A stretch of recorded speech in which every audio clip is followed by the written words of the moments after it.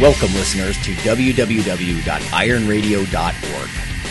the website and podcast for all things strength sports and sports nutrition. With your hosts, Lonnie Lowery. Remember, Phil is like a gnarled old oak tree held together with scar tissue and bone spurs. Rob Fortney. And I'm telling you, the pain that I would suffer was beyond excruciating. And Phil Stevens. Do it, Rob. You'll kill all those nerves. Thanks for listening. Welcome, Iron Radio listeners. This is Lonnie Lowery. I'm an exercise physiology and sports nutrition professor of about 20 years, and I'm a former competitive bodybuilder. And this is Phil Stevens. I run Strength Field. I'm a power lifter. Do some Highland Games, stuff like that, and just help everybody get really strong. So, nice. This is Dr. Mike J. Nelson, owner of Extreme Human Performance, faculty member at the Carrick Institute, creator of the Flex Diet Cert, and I'm hanging out on about 1,000 acres at a relative's place just south of Oklahoma City. Look at you. Wow. Yeah, big farm, lots of cows. Yeah.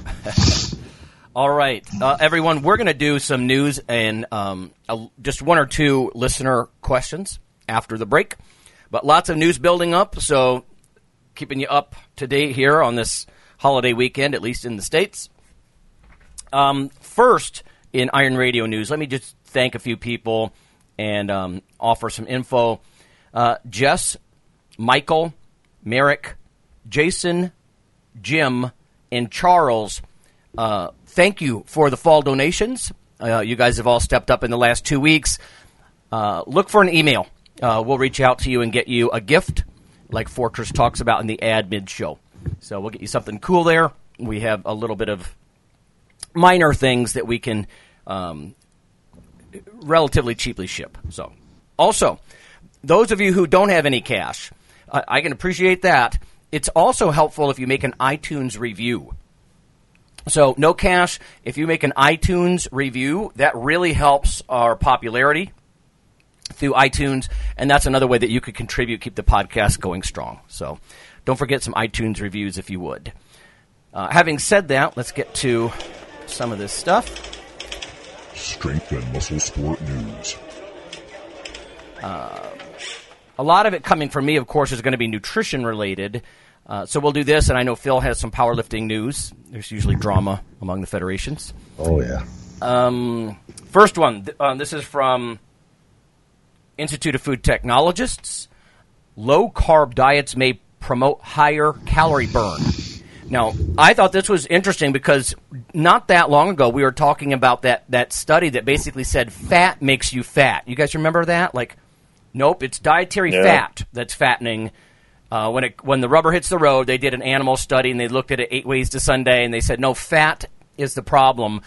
But, of course, it muddies the waters because it makes it sound like they've come to some final conclusion. And that's just not the case, right? There's individual differences and all that sort of thing. So this one swings the other way. Low-carb diets may promote a higher calorie burn. This is a study published in the British Medical Journal. Suggests that strictly limiting carbohydrates and eating more fat may help the body burn more calories.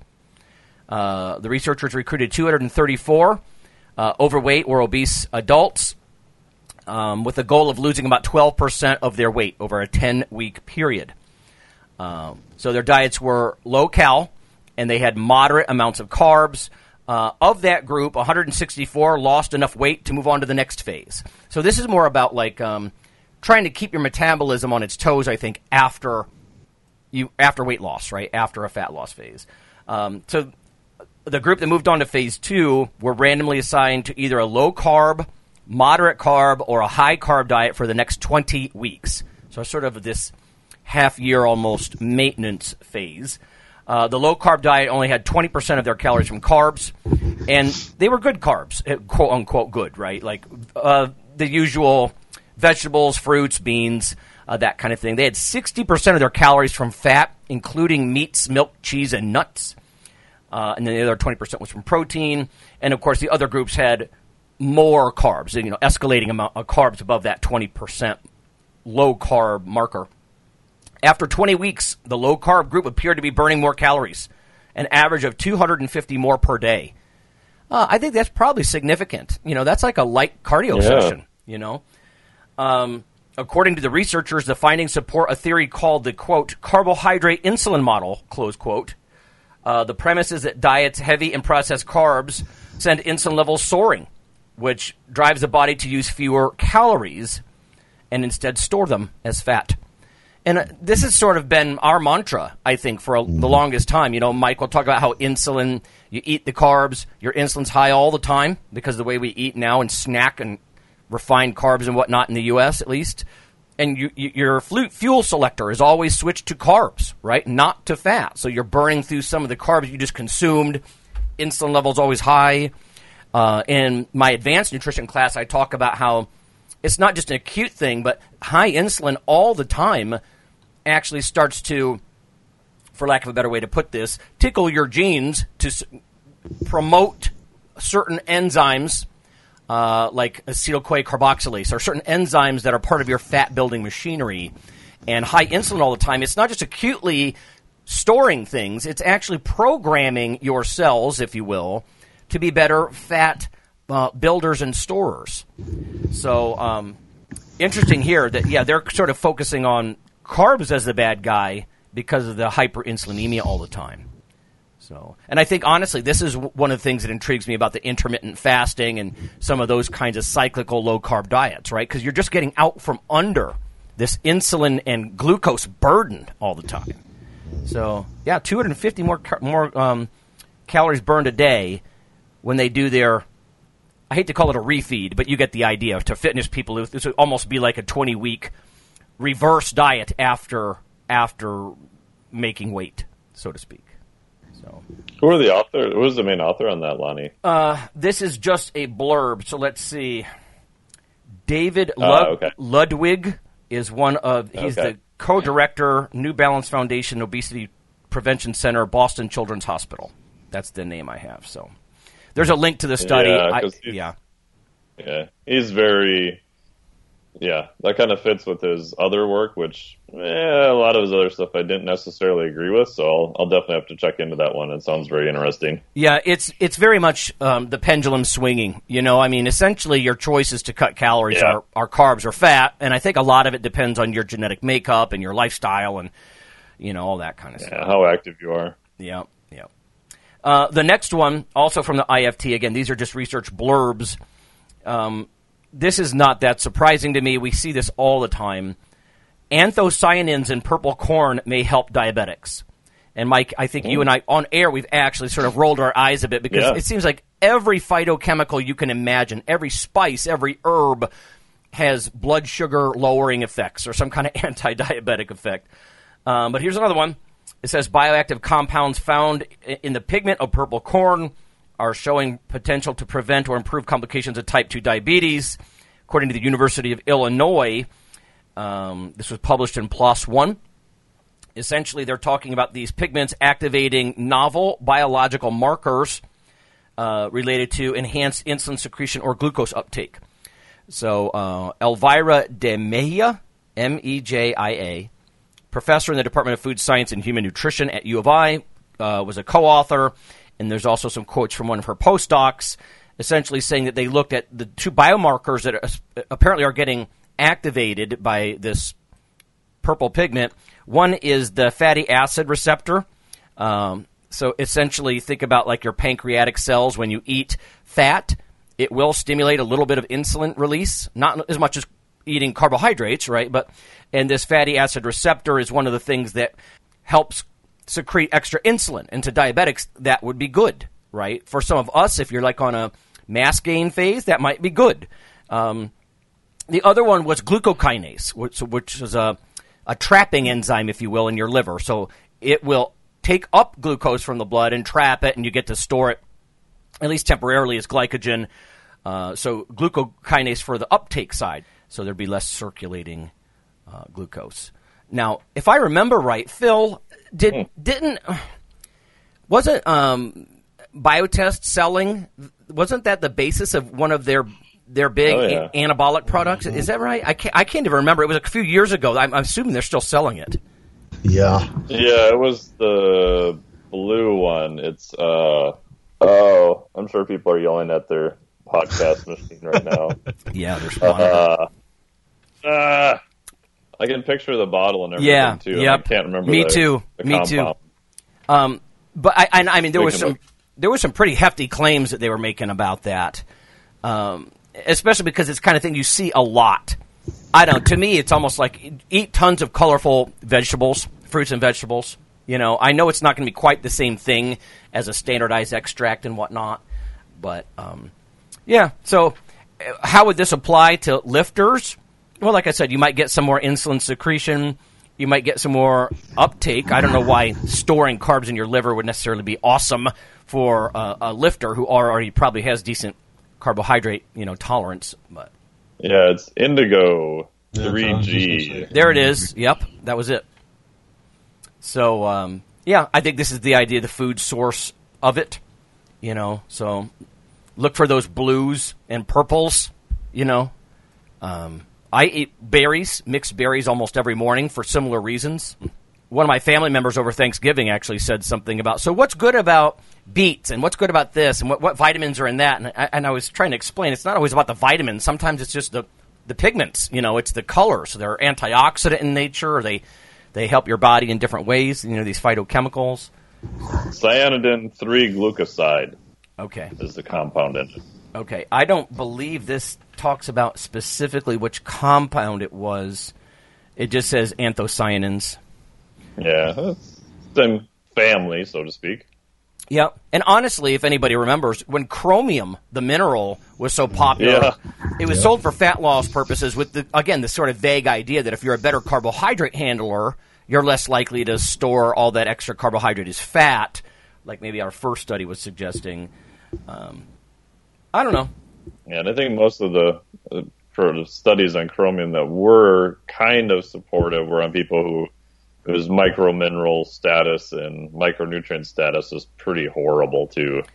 Right. Yeah. As I remember, some of those minerals like vanadium and chromium, the studies in the diabetics were interesting, but if I remember right, they actually lose more through their urine, so you're almost like correcting almost deficiency type problem. I don't think anybody's going to argue that these purple compounds in things like blueberries or purple corn aren't good for you. I'm sure they are for a variety of reasons. But as far as any kind of dramatic physique type stuff, I haven't seen enough like rubber hits the road, real world people being stunned by it, to fully buy in. So, what's next? Oh, this is relevant to Thanksgiving, sort of. Changes in types of dietary fats influence long-term weight change in U.S. men and women. So the kind of fat you're eating matters, and this study supports that. This is by Liu and colleagues, Journal of Nutrition, Volume 148, Issue 11. Brand new this month. It says the relationship between dietary fat intake and body weight remains controversial. We just talked about that. Few studies have examined long-term changes in the type of dietary fat and the weight change in a longitudinal way. So looking across time in the same people, the association between changes in the consumption of varying types of fat and weight change was examined every 4 years. And they measured multiple things. 121,355 men and women that were free of diabetes. Or heart disease, etc. So over a 20 to 24-year follow-up. So every 4 years they checked in. What kind of fats are you eating? How much weight are you gaining? Body fat are you gaining? It says a 5% increase in energy from sat fat and a 1% increase in energy from trans fat were associated with a 0.61 to 0.69 greater fat gain over per 4 year period. So every 4 years they were about 2/3 of a kilo, pound and a half maybe, fatter every 4 years if they were consuming that 5% extra energy from sat fat and trans fat. So saturated fats and trans fats being fattening, as it were.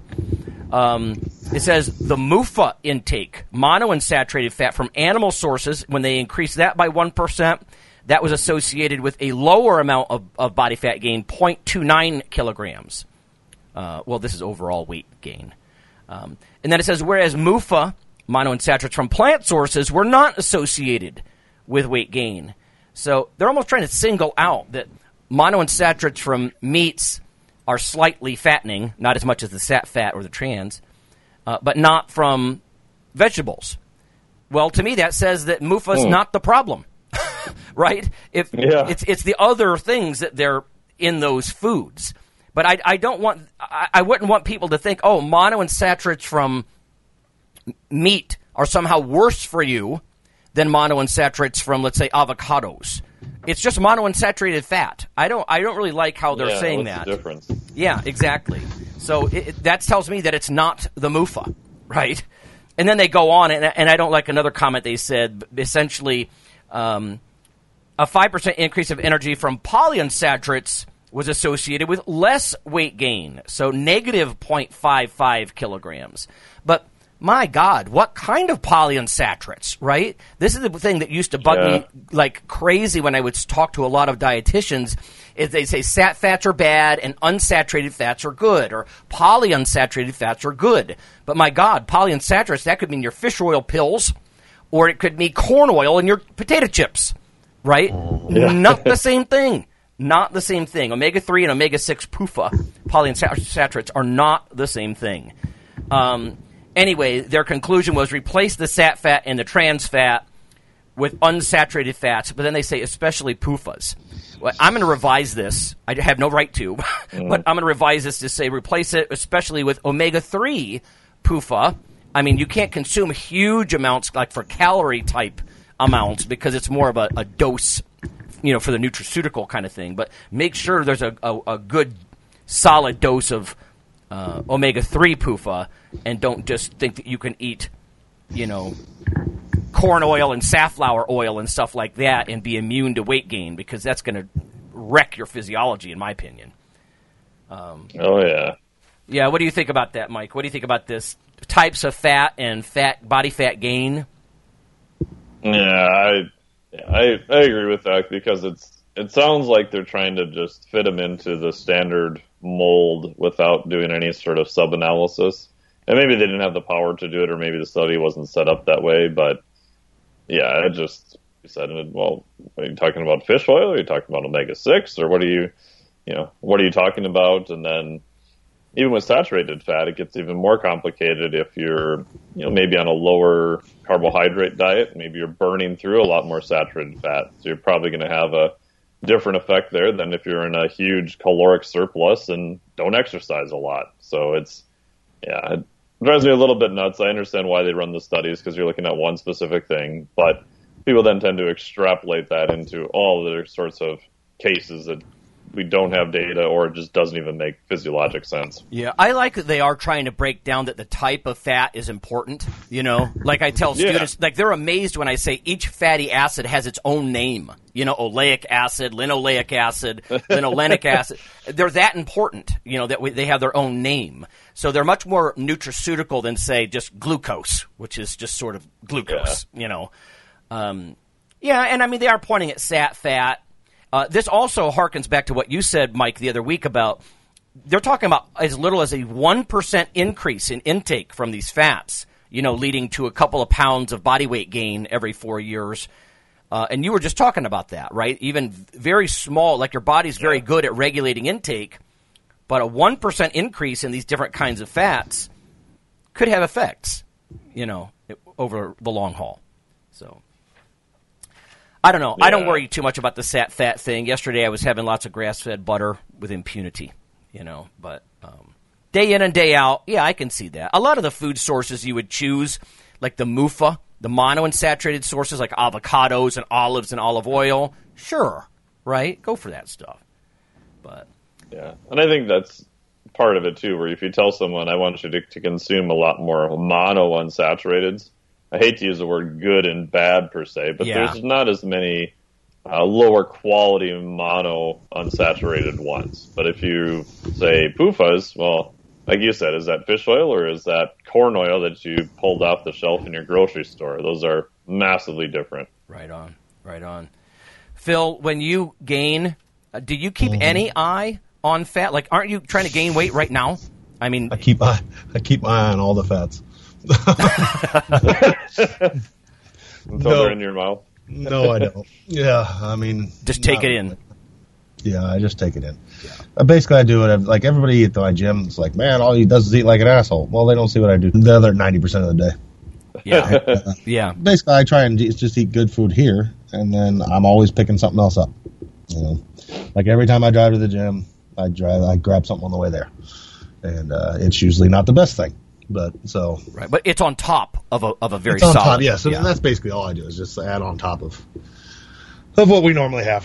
So yeah, that makes sense to me. So anyway, the reason I'm bringing that up is just because it is interesting that the type of fats that you choose, and like I alluded to earlier, it's not like you're going to consume enough omega-3 fats like DHA and EPA from fish oils to add up to a ton calorically, right? Mm-hmm. It's more of a thing that you eat the piece of fatty fish, you eat the salmon, or you pop a few double strength, triple strength fish oil capsules, and you're sort of dosing it because you're not really going to get enough to have a huge caloric impact on your diet. And that's why the monounsaturates, those olive oil and avocado type things come in, because you can consume enough of those to, supply a reasonable percent of your calories, So fish oil, things like that, are so many structural type effects in the body that you'd have to have just a massive amount, I think, for the body to really use that as an energy source when it's serving so many other quote unquote more important effects in the body. Oh, for sure. Almost like an Inuit type diet, where so much of what you eat. Yeah. Seal oil and everything. Exactly. But sometimes I think people do get confused about the fish oil thing, like, oh, most of my fat intake should be omega-3s. No, you can't really do that. It's more like a dosing nutraceutical type thing. You want the calorie sources, look to the MUFA. And here they were associated with a small amount of fat gain, less than, the sat fat and trans fat. And I can actually see some reasons. I'm not going to talk about the energetics, but the way that people burn fat, like beta oxidation, it does differ from sat fat to polyunsaturated fats. Your body has to work a little harder for the PUFA and whatnot. But, and I mean, they do say replace trans fats. I don't think anybody's going to argue with that, with other sources. And to your point, Mike, you're right. The package that the monounsaturates, the MUFA, come in are almost always good. Olive oil, avocado, totally. When they say MUFA, they almost suggest that MUFA from the animal sources was worse. I think it's worth pointing out, right, that a lot of people think that, if I eat a greasy burger or a fatty steak, that's entirely saturated fat. And no, it's not. Oh. Almost half of that, like depending on the food, is monounsaturated. Even bacon. So it's a lot of the foods. We tend to want to say that things are just sat fat, just one kind of fat. But foods are combinations of these fatty acids. So seek the monounsaturates. I don't think that's news really. And like I said, and I would add on to this a little addendum. Seek as part of your PUFA intake. Make sure you get, 2 grams maybe, 2 or 3 grams of fish oils daily. That's a fairly high dose, but it's greatly more than you're probably consuming if you don't supplement it or purposely eat fatty fish. So yeah, and that's EPA plus DHA. So make sure you look on the label, not just the amount of fat, but the fish oils themselves. Right, and an easy way to do that. That's one of the reasons I alluded to like double or triple strength, because they're going to double down on the EPA and DHA, and not just random grams of fish oil. So who knows what else is exactly going on in the oil? What other fatty acids? We're after the EPA and DHA totally. All right, I'm rambling enough. Let's switch gears a little bit, Phil, before we go to break. Yeah. And let's talk about the powerlifting stuff. I've got 2 more studies. I've got one study on Nolvadex, actually, on a commonly used bodybuilding abused drug, and one on sleep. But first, I want to hear about what's happening with the. So the powerlifting drama of late is USAPL got served a letter from IPF, pretty much telling them to cease and desist all their drug testing. What? That they are out of line with the rules, and they're not using WADA for all their testing. And USAPL is like, yeah, you're right, we're not. We can't afford it. They said it's more than their annual budget. So, and they're the only country that's doing like testing even at the entry level. So they're not doing it just at big meets. And they're like, we won't stop what we're doing. And so basically they say that, no, we're not going to stop. And they've asked numerous times for their WADA compliance, what they did wrong, and IPF won't give it to them. They're telling them they need to cease and desist all testing, and they have to reinstate all athletes that they have banned. That's what gets through me. their testing. Yeah. Wow. Reinstate them no all. No longer use the words drug-free in any of their ads. And so there's a whole lot of talk going on that, and basically there's several things that people are thinking. It's all kind of hearsay now, but one of the big things is basically that people think the IPF's getting heat from WADA because their biggest affiliate, USAPL, isn't using WADA labs. They're primarily using cheaper labs. USAPL's like, we're not. We can't afford it. And we're the only country that's actually doing testing at all levels. And there's numerous countries. Why are we getting singled out when there's numerous countries that aren't even turning in their testing each year? They're not doing any testing at all. You know? Yeah. So USAPL is saying, screw you. We're going to keep doing what we're doing. So it sounds like they have no choice. I mean, if it's not in their budget, to go to WADA labs, then, I mean, it's not feasible. What's the alternative? They said we can do, basically, if we do that, then they said we'll do what everybody else does and only test at big competitions. He said, but then we can't say that it's drug-free. Because we're not testing at entry level. So, and they're like, that's what our standards are. That's what we're going to keep up to. We're using cheaper labs at smaller meets. And, and they're saying that that's not allowed, and you need to reinstate anybody you've popped because you can't say which lab it came from. So I would argue that any opposition to this regular testing that's being done, they would have to demonstrate that these cheaper labs are bogus in some way. Right. Well, and that's what USAPL is saying. They've asked for, okay, show me where we messed up, and they're not sending them. They've yet to send them anything that shows that they were wrong. So. So that's the drama going on right there, and there's everybody's up in arms about it, and maybe USAPL will leave, and blah blah blah blah. Everybody's like, there's been a lot of IPF drama of late, so from there. But correct me if I'm wrong, but because they're an entirely separate organization, how does one organization have any rights over the other one unless it was like a trademark infraction or something that they owned that they were stepping on? Well, USAPL is the American feeder to the IPF. If you want to compete in an IPF meet, you have to go through. Or not? Yeah, they're separate companies, but I mean, it's just like what is it? USPA is the feeder program for IPL. Right. So, it's like in bodybuilding, the NPC is the main feeder into the IFBB Pro circuit. Right. Right. I imagine it's like that. So basically, if they need to go by the rules, but what they're saying is like we haven't broken any of the rules in the IPF constitution. So show us where we've broken rules in the constitution. We haven't. We're one of the only countries actually doing the testing that you're asking people to do, and nobody else is doing it. We just found a way to do it affordably. Yeah. So, they said if they did it all through WADA testing facilities, it'd be more than their annual budget. So it almost sounds a little like politics as well. Like we're in bed with the expensive WADA guys, right? So everybody has to do it through our partner, kind of. Yeah.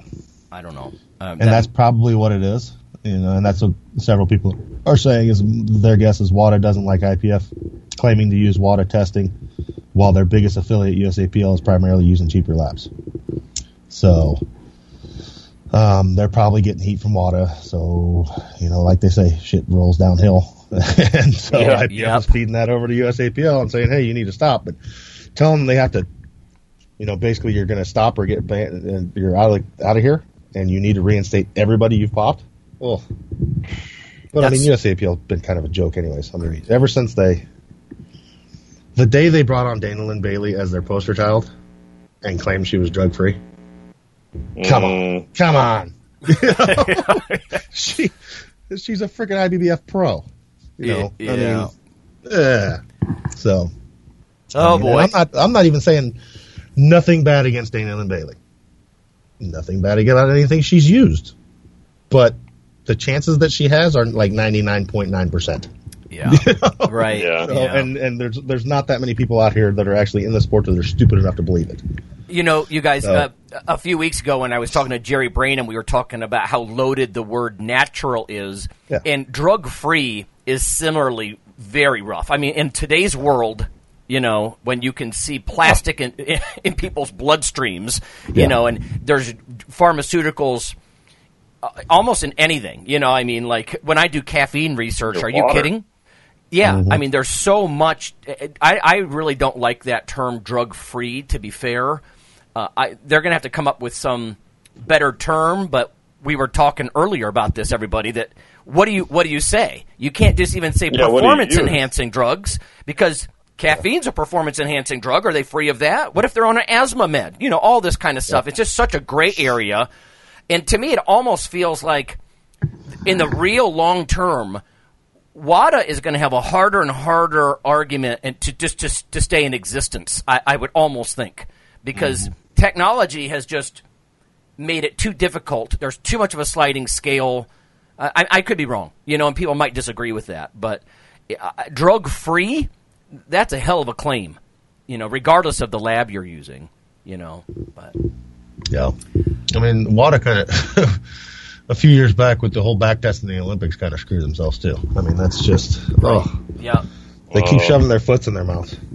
You know? Well, yeah, especially with all this stuff, like the movie Icarus that came out from what, you know, Russia was doing and how many, you know, that they passed, and just the whole program they had going back decades to test athletes and see how far they could get them to pass in the Olympics. And they had, you know, documented data on it too. It's just, it's like, holy crap. Yeah, you know, to me, it's just a technological arms race between WADA trying to detect things, the athletes using masking agents or different cycles or novel meds, you know, kind of thing, and it just becomes a technological arms race of one-upsmanship, I guess. But here, they're even especially complaining. when you're not doing random out-of-competition testing. You know exactly what period of time you're going to be tested if you're not doing that, and that just makes all sorts of other things just possible. Yeah. Yeah. Yep. Well, and that's like, you know, this is on a whole another subject, but, you know, with the rule changes in weightlifting now, you know, it used to be basically countries earn spots for their weightlifters. So through points, but you could send whoever you wanted. So like you could send 10 athletes to earn spots and then come to the games. Okay, well now we're sending these guys, not the people who actually earn the spots. You got to choose whatever spot you wanted. Oh my! You got to choose. I didn't know that. Yeah, so that was the rules before. So you just earned spots, and then it wasn't athletes you earned. You earned a number of spots, and then you could fill those spots with whoever you wanted. So they would take athletes that were clean, earn spots, and fill those spots with people who hadn't been clean for Unreal. 4 years. Wow. You know, so they just had to clean up for the Olympics. But now they've changed the rules to where you have to be in a tested competition like once every 3 months, and you earn your own spots. So, that was a smart move. You know? Yeah. Yeah, that makes sense. Because you could just have, you know, Olga, she's just competing at home in the garage for 4 years, you know, crushing records. and then, okay, send her to the games, clean her up, you know, for 4 months. Right. So. Yep. Okay. All right, let's go to break, everyone. We come back, we've got a little bit more news, and then we've got a question or two from listeners, and we'll be back.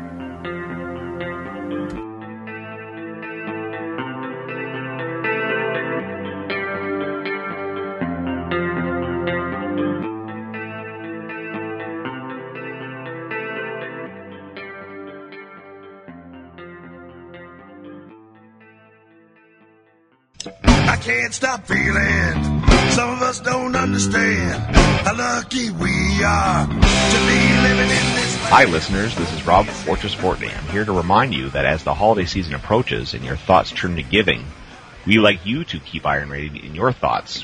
Over the past several years, there have been hundreds of listener comments hoping that Iron Radio stays on the air for years to come. Iron Radio is here for you. But as with any public radio type format, the show is listener supported. That's where you come in. For just $4 a month, you become a supporting member, keeping your weekly dose of education, experts, and gym talk flowing. Just go to www.ironradio.org and click on the $4 monthly subscribe button near the bottom of the page. Or click the donate button at the right of the page for a one-time donation. You are the Iron Brotherhood and Sisterhood. Of course, not everyone can afford to be a supporting member or a significant one-time donor, but for those of you willing to pitch in, $4 per month or $50 just once, we're about to sweeten the deal. Become a supporting member or major donor between now and January, and a limited number of you will receive a gift worth over $20. And we will never forget our existing supporters. Simply email me via ironradio.org, and I'll send you a free seminar from Dr. Lowry on how to significantly and realistically boost your testosterone levels. Help your Iron brothers and sisters who cannot pitch in but deserve better internet programming in our sports. And happy holidays.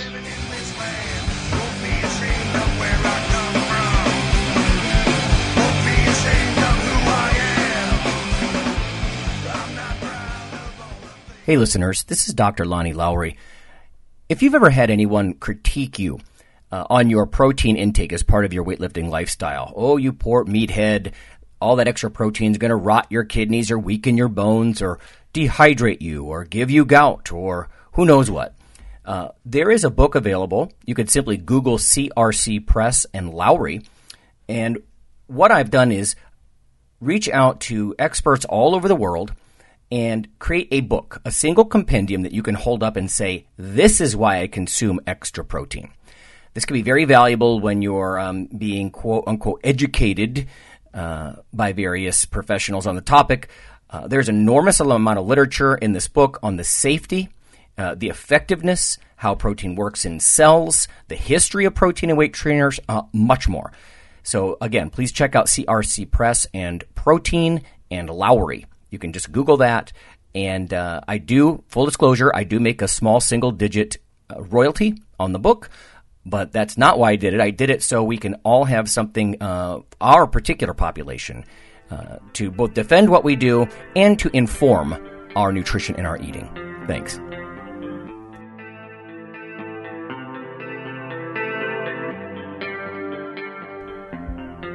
Iron Radio is, of course, primarily a podcast.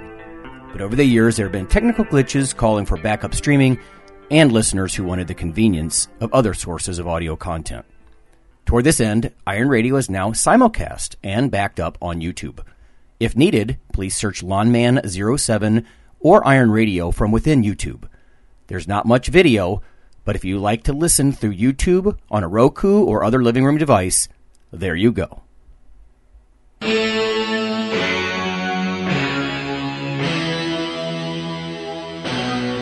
Like your weekly fix of Iron Radio?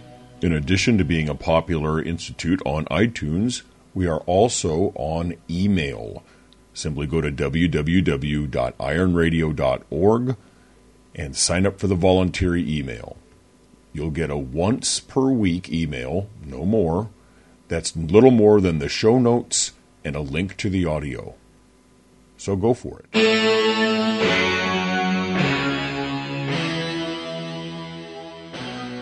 We are back, everybody.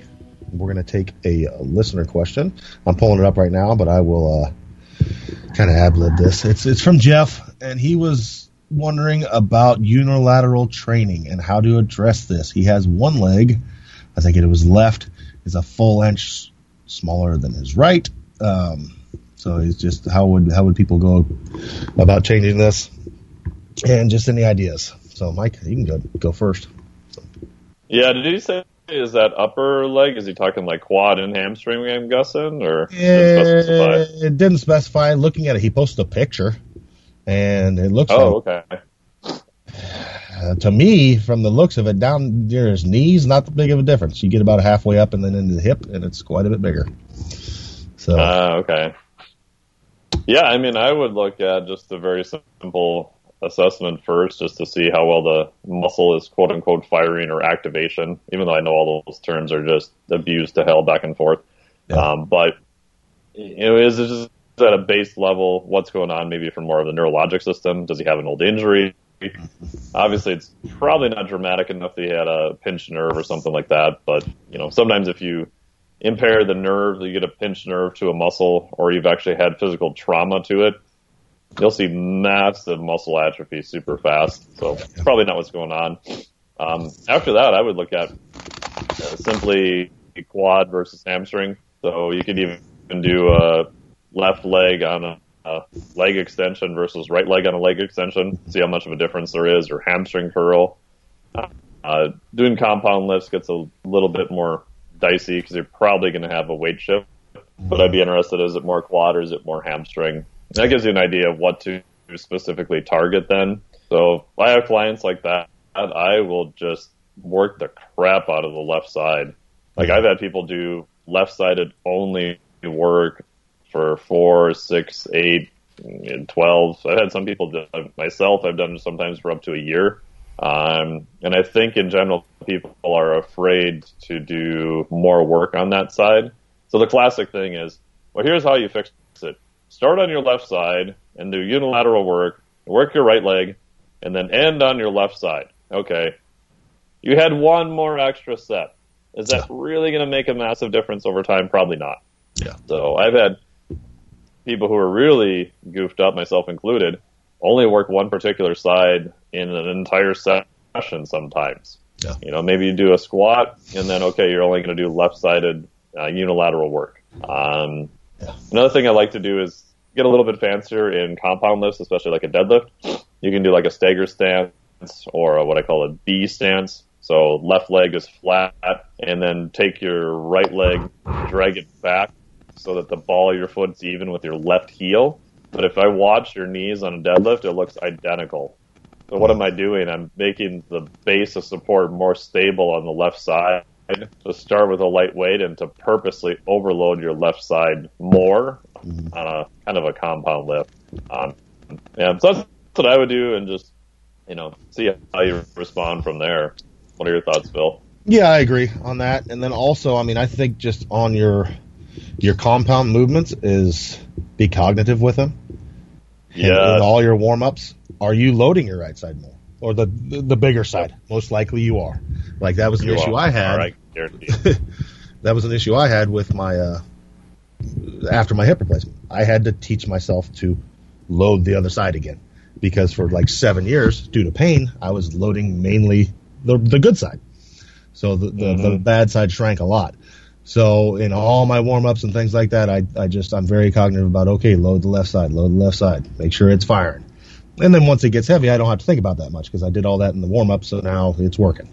So, and then, yeah, like you said, really attack that. If it's bothering you, then attack that one side. Like for me, I'm not too worried about that side being smaller now because it's not inhibiting my performance. Yeah. So I don't notice it in my big compound moves, and that's my job. My job is to move big weights over a short distance for one time. So it's not like I'm stepping on stage. If I was stepping on stage, oh man, dude, his quad is really a lot bigger. Well, then that would mean something. I don't have to worry about it too much. As long as it's not inhibiting my performance, the way I move, then I'm okay. So if that's the issue, don't worry about it. As long as I would check your performance and go from there. But do a little extra work each day, call it good. So makes sense to me. Yeah. Sometimes I've used a cue of, like with myself too, of my left side tends to be weaker than my right, especially lower body. So if I'm doing a squat, making sure the squat looks kind of symmetric, if my goal is to try to even that out, quote unquote. And then I'll use a cue sometimes of, this is from PRI, of like trying to feel my left arch or feel my left foot into the ground. And I won't worry so much about the right side, but I'll do, like you said, warm-ups and some lighter work, really trying to work that left side more. And, anecdotally, that seems to help too. Mm-hmm. No, I agree. That's what I concentrate on, is just to be my left side. Just make sure it's working. The right's going to do its job. It always does. Yep. Yeah. So, yeah. Yeah, that makes sense. I didn't hear the very beginning of what was said here, but my only concern would be, is there an underlying reason? Like if you're really asymmetrical, is there a neurological reason, or what you were just saying, Mike, about like thinking about pushing off, the arch of your left foot. Like my left knee, since I blew it out 2 years ago, what do I do about that? I mean, that leg's going to be a little bit off for a reason. I have structural problems in that joint now, that kind of. So neurological or joint stuff, I think you got to maybe think about that as well. I don't know if it's going to change that much. Like if you get the green light to lift, everything you guys said still holds.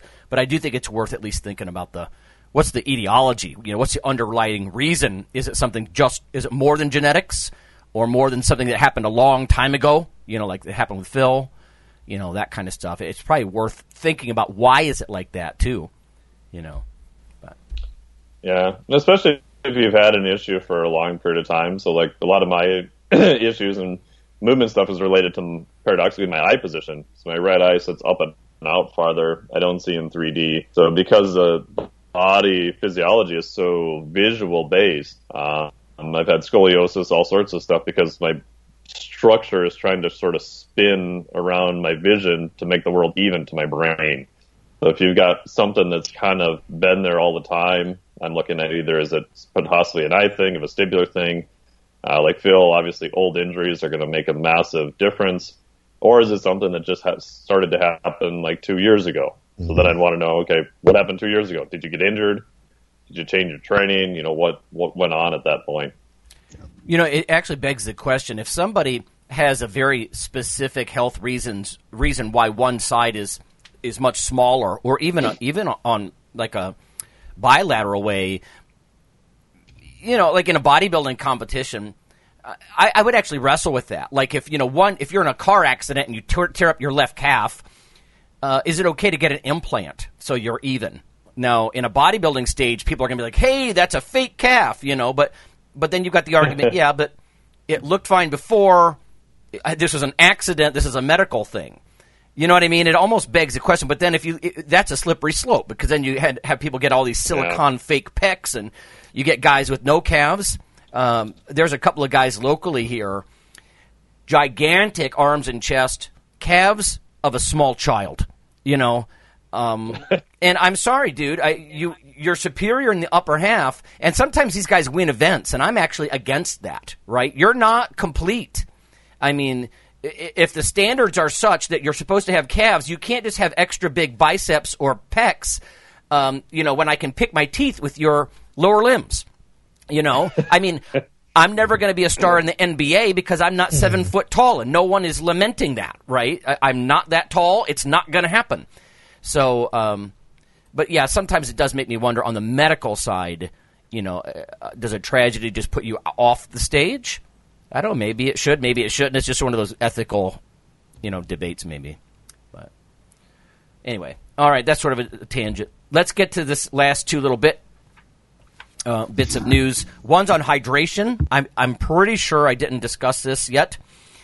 I just thought it was weird. And one is on the anti-estrogen tamoxifen, right, or Novadex.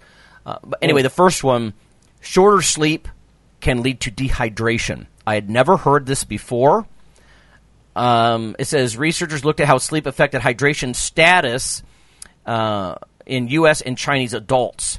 So it says adults who sleep just 6 hours per night as opposed to 8 may have a higher chance of being dehydrated, according to a new study by Penn State. Results of this study were published in the journal Sleep earlier this month.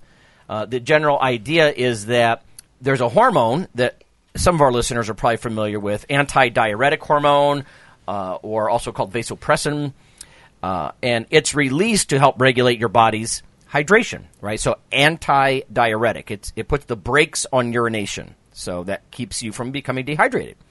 Hence the name antidiuretic hormone, or vasopressin. It says it's released throughout the day as well as during nighttime sleep hours, which is what the researchers focused on. Let's see, here's a quote. Vasopressin is released both more quickly and later on in the sleep cycle, said lead author Asher Rossinger, assistant prof of behavioral health at Penn State. So if you're waking up earlier, you might miss that window in which more of this hormone is released. So with less antidiuretic hormone, you would, in fact, diurese more, you would urinate more, you could become dehydrated more. I had never heard anything like that before. Like, it's another reason to try to get enough sleep, I guess. So, weird stuff. Mike, have you heard anything about this before? Not too much, really. I mean, I think it's pretty interesting. The more we're learning about sleep, the more we realize how important it is. And now we're actually seeing a lot of people talk about sleep. Matthew Walker's book, Why We Sleep, is really good. Dan Party's got a lot of good stuff on sleep. The only thing I don't like is that for most clients, it's not super actionable, super important, but trying to get them to change their sleep habits kind of gets into more of their values and other things like that. But yeah, the more we look at sleep, the more research comes out, the more we realize how important it is. It's interesting that it might be a mechanism. You know, the way people feel like shit after getting poor sleep. It says dehydration negatively affects many body systems and functions. Again, the dehydration aspect of this, including cognition, mood, physical performance, and other systems. In fact, even in the coffee research we've been doing, it almost felt too positive, because what happens acutely in the gym is almost entirely good, quote unquote. But my concern is we weren't looking at what happened the subsequent night, you know. So one tool that we use, which you can Google and find online, listeners, is the PSQI, the Pittsburgh Sleep Quality Index. It's essentially a short questionnaire that asks you various things about your sleep over roughly the last month. So it's not just a one-night thing, but it could give you some information if you can interpret it carefully. And again, I'm sure the researchers would say, no, you have to have this interpreted by a skilled person. Okay, so there's my caveat, right? There's my disclaimer.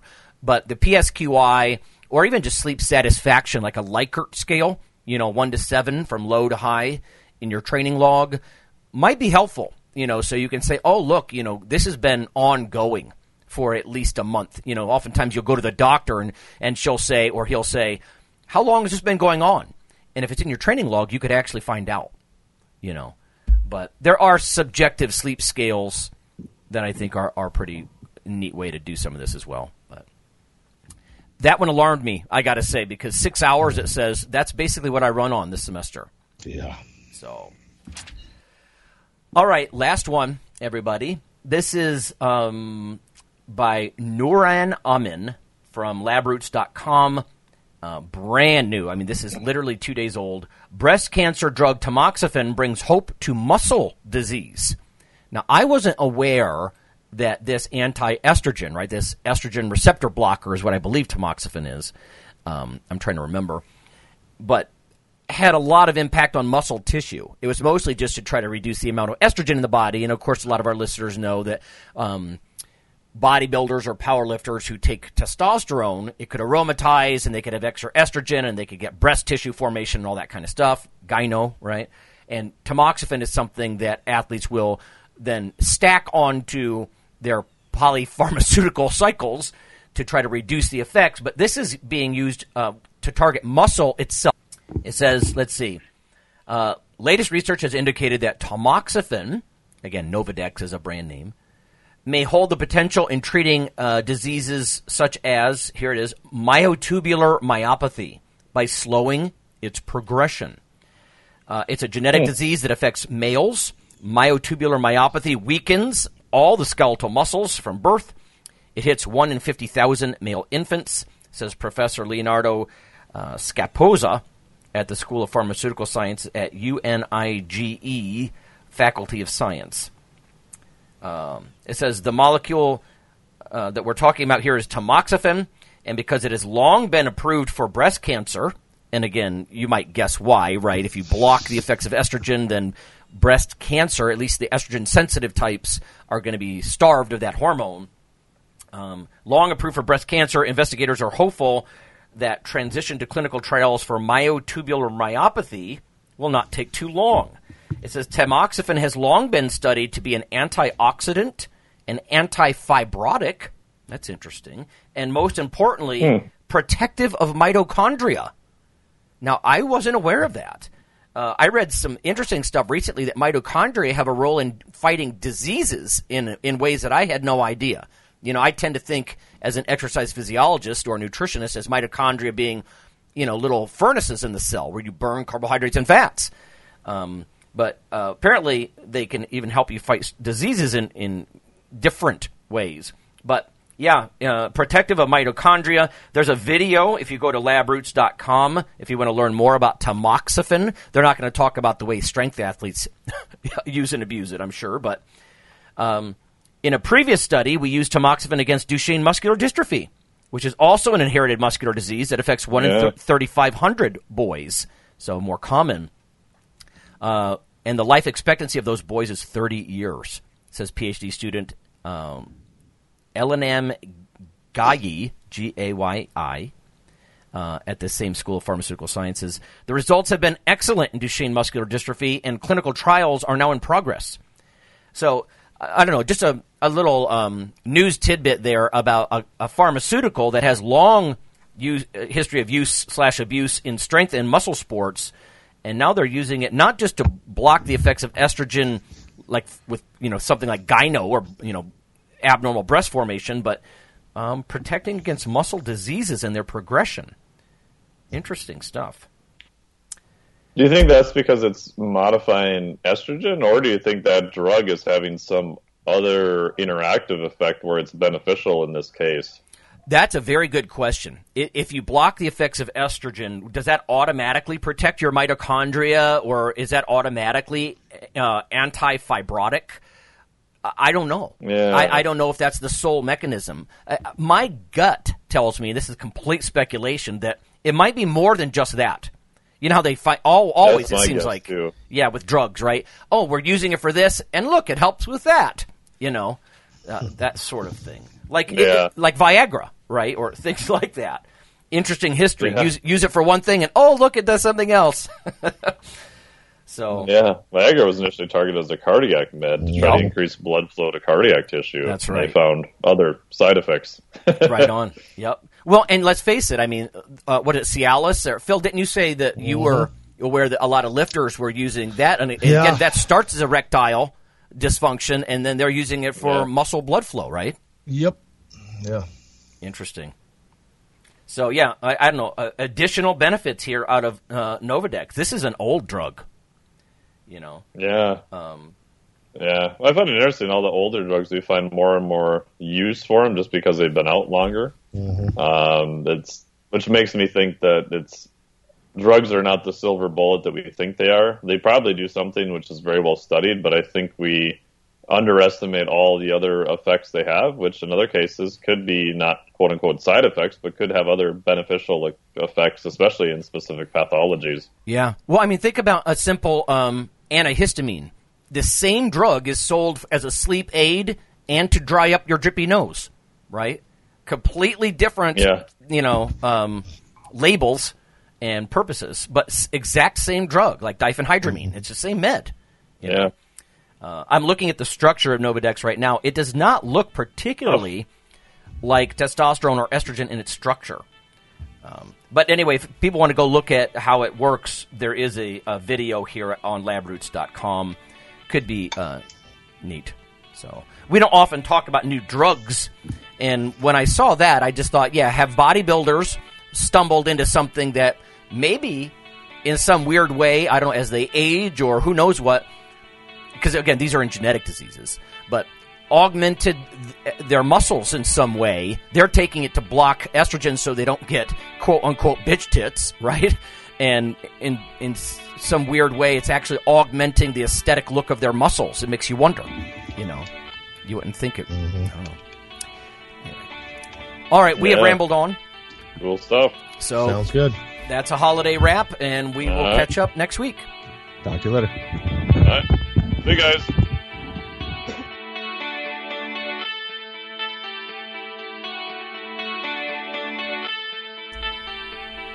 Hey listeners, have you seen the store at ironradio.org?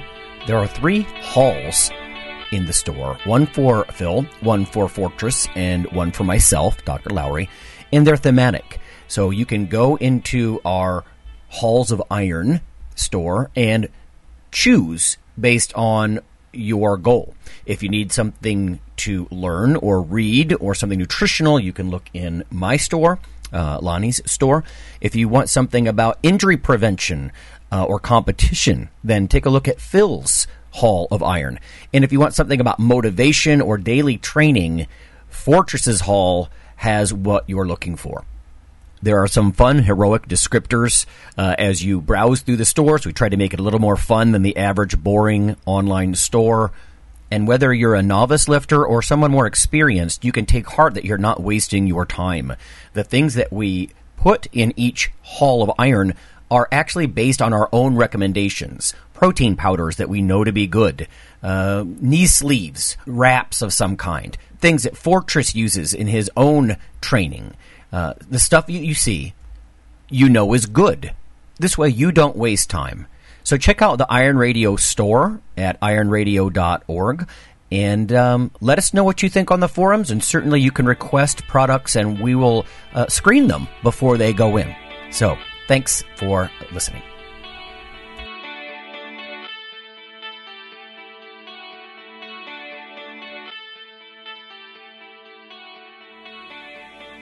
Iron Radio is accepting donations. If you like what we do, the professors, the scientists, the bodybuilding show promoters, the athletes themselves in powerlifting and bodybuilding, please consider making a donation or maybe buying something from the ironradio.org store. We also are accepting supporting members. So for $4 a month, which is frankly less than the bank sneaks out of your account in fees, you can step up and support a form of sort of public radio for the bodybuilding and powerlifting and strength community. The Iron Radio podcast and all of the audio on ironradio.org is for informational purposes only. If you're interested in starting a diet or exercise program, it's important to check with your physician. Also seek the help of registered dietitians, athletic trainers, and qualified exercise physiologists in order to make the progress that you need.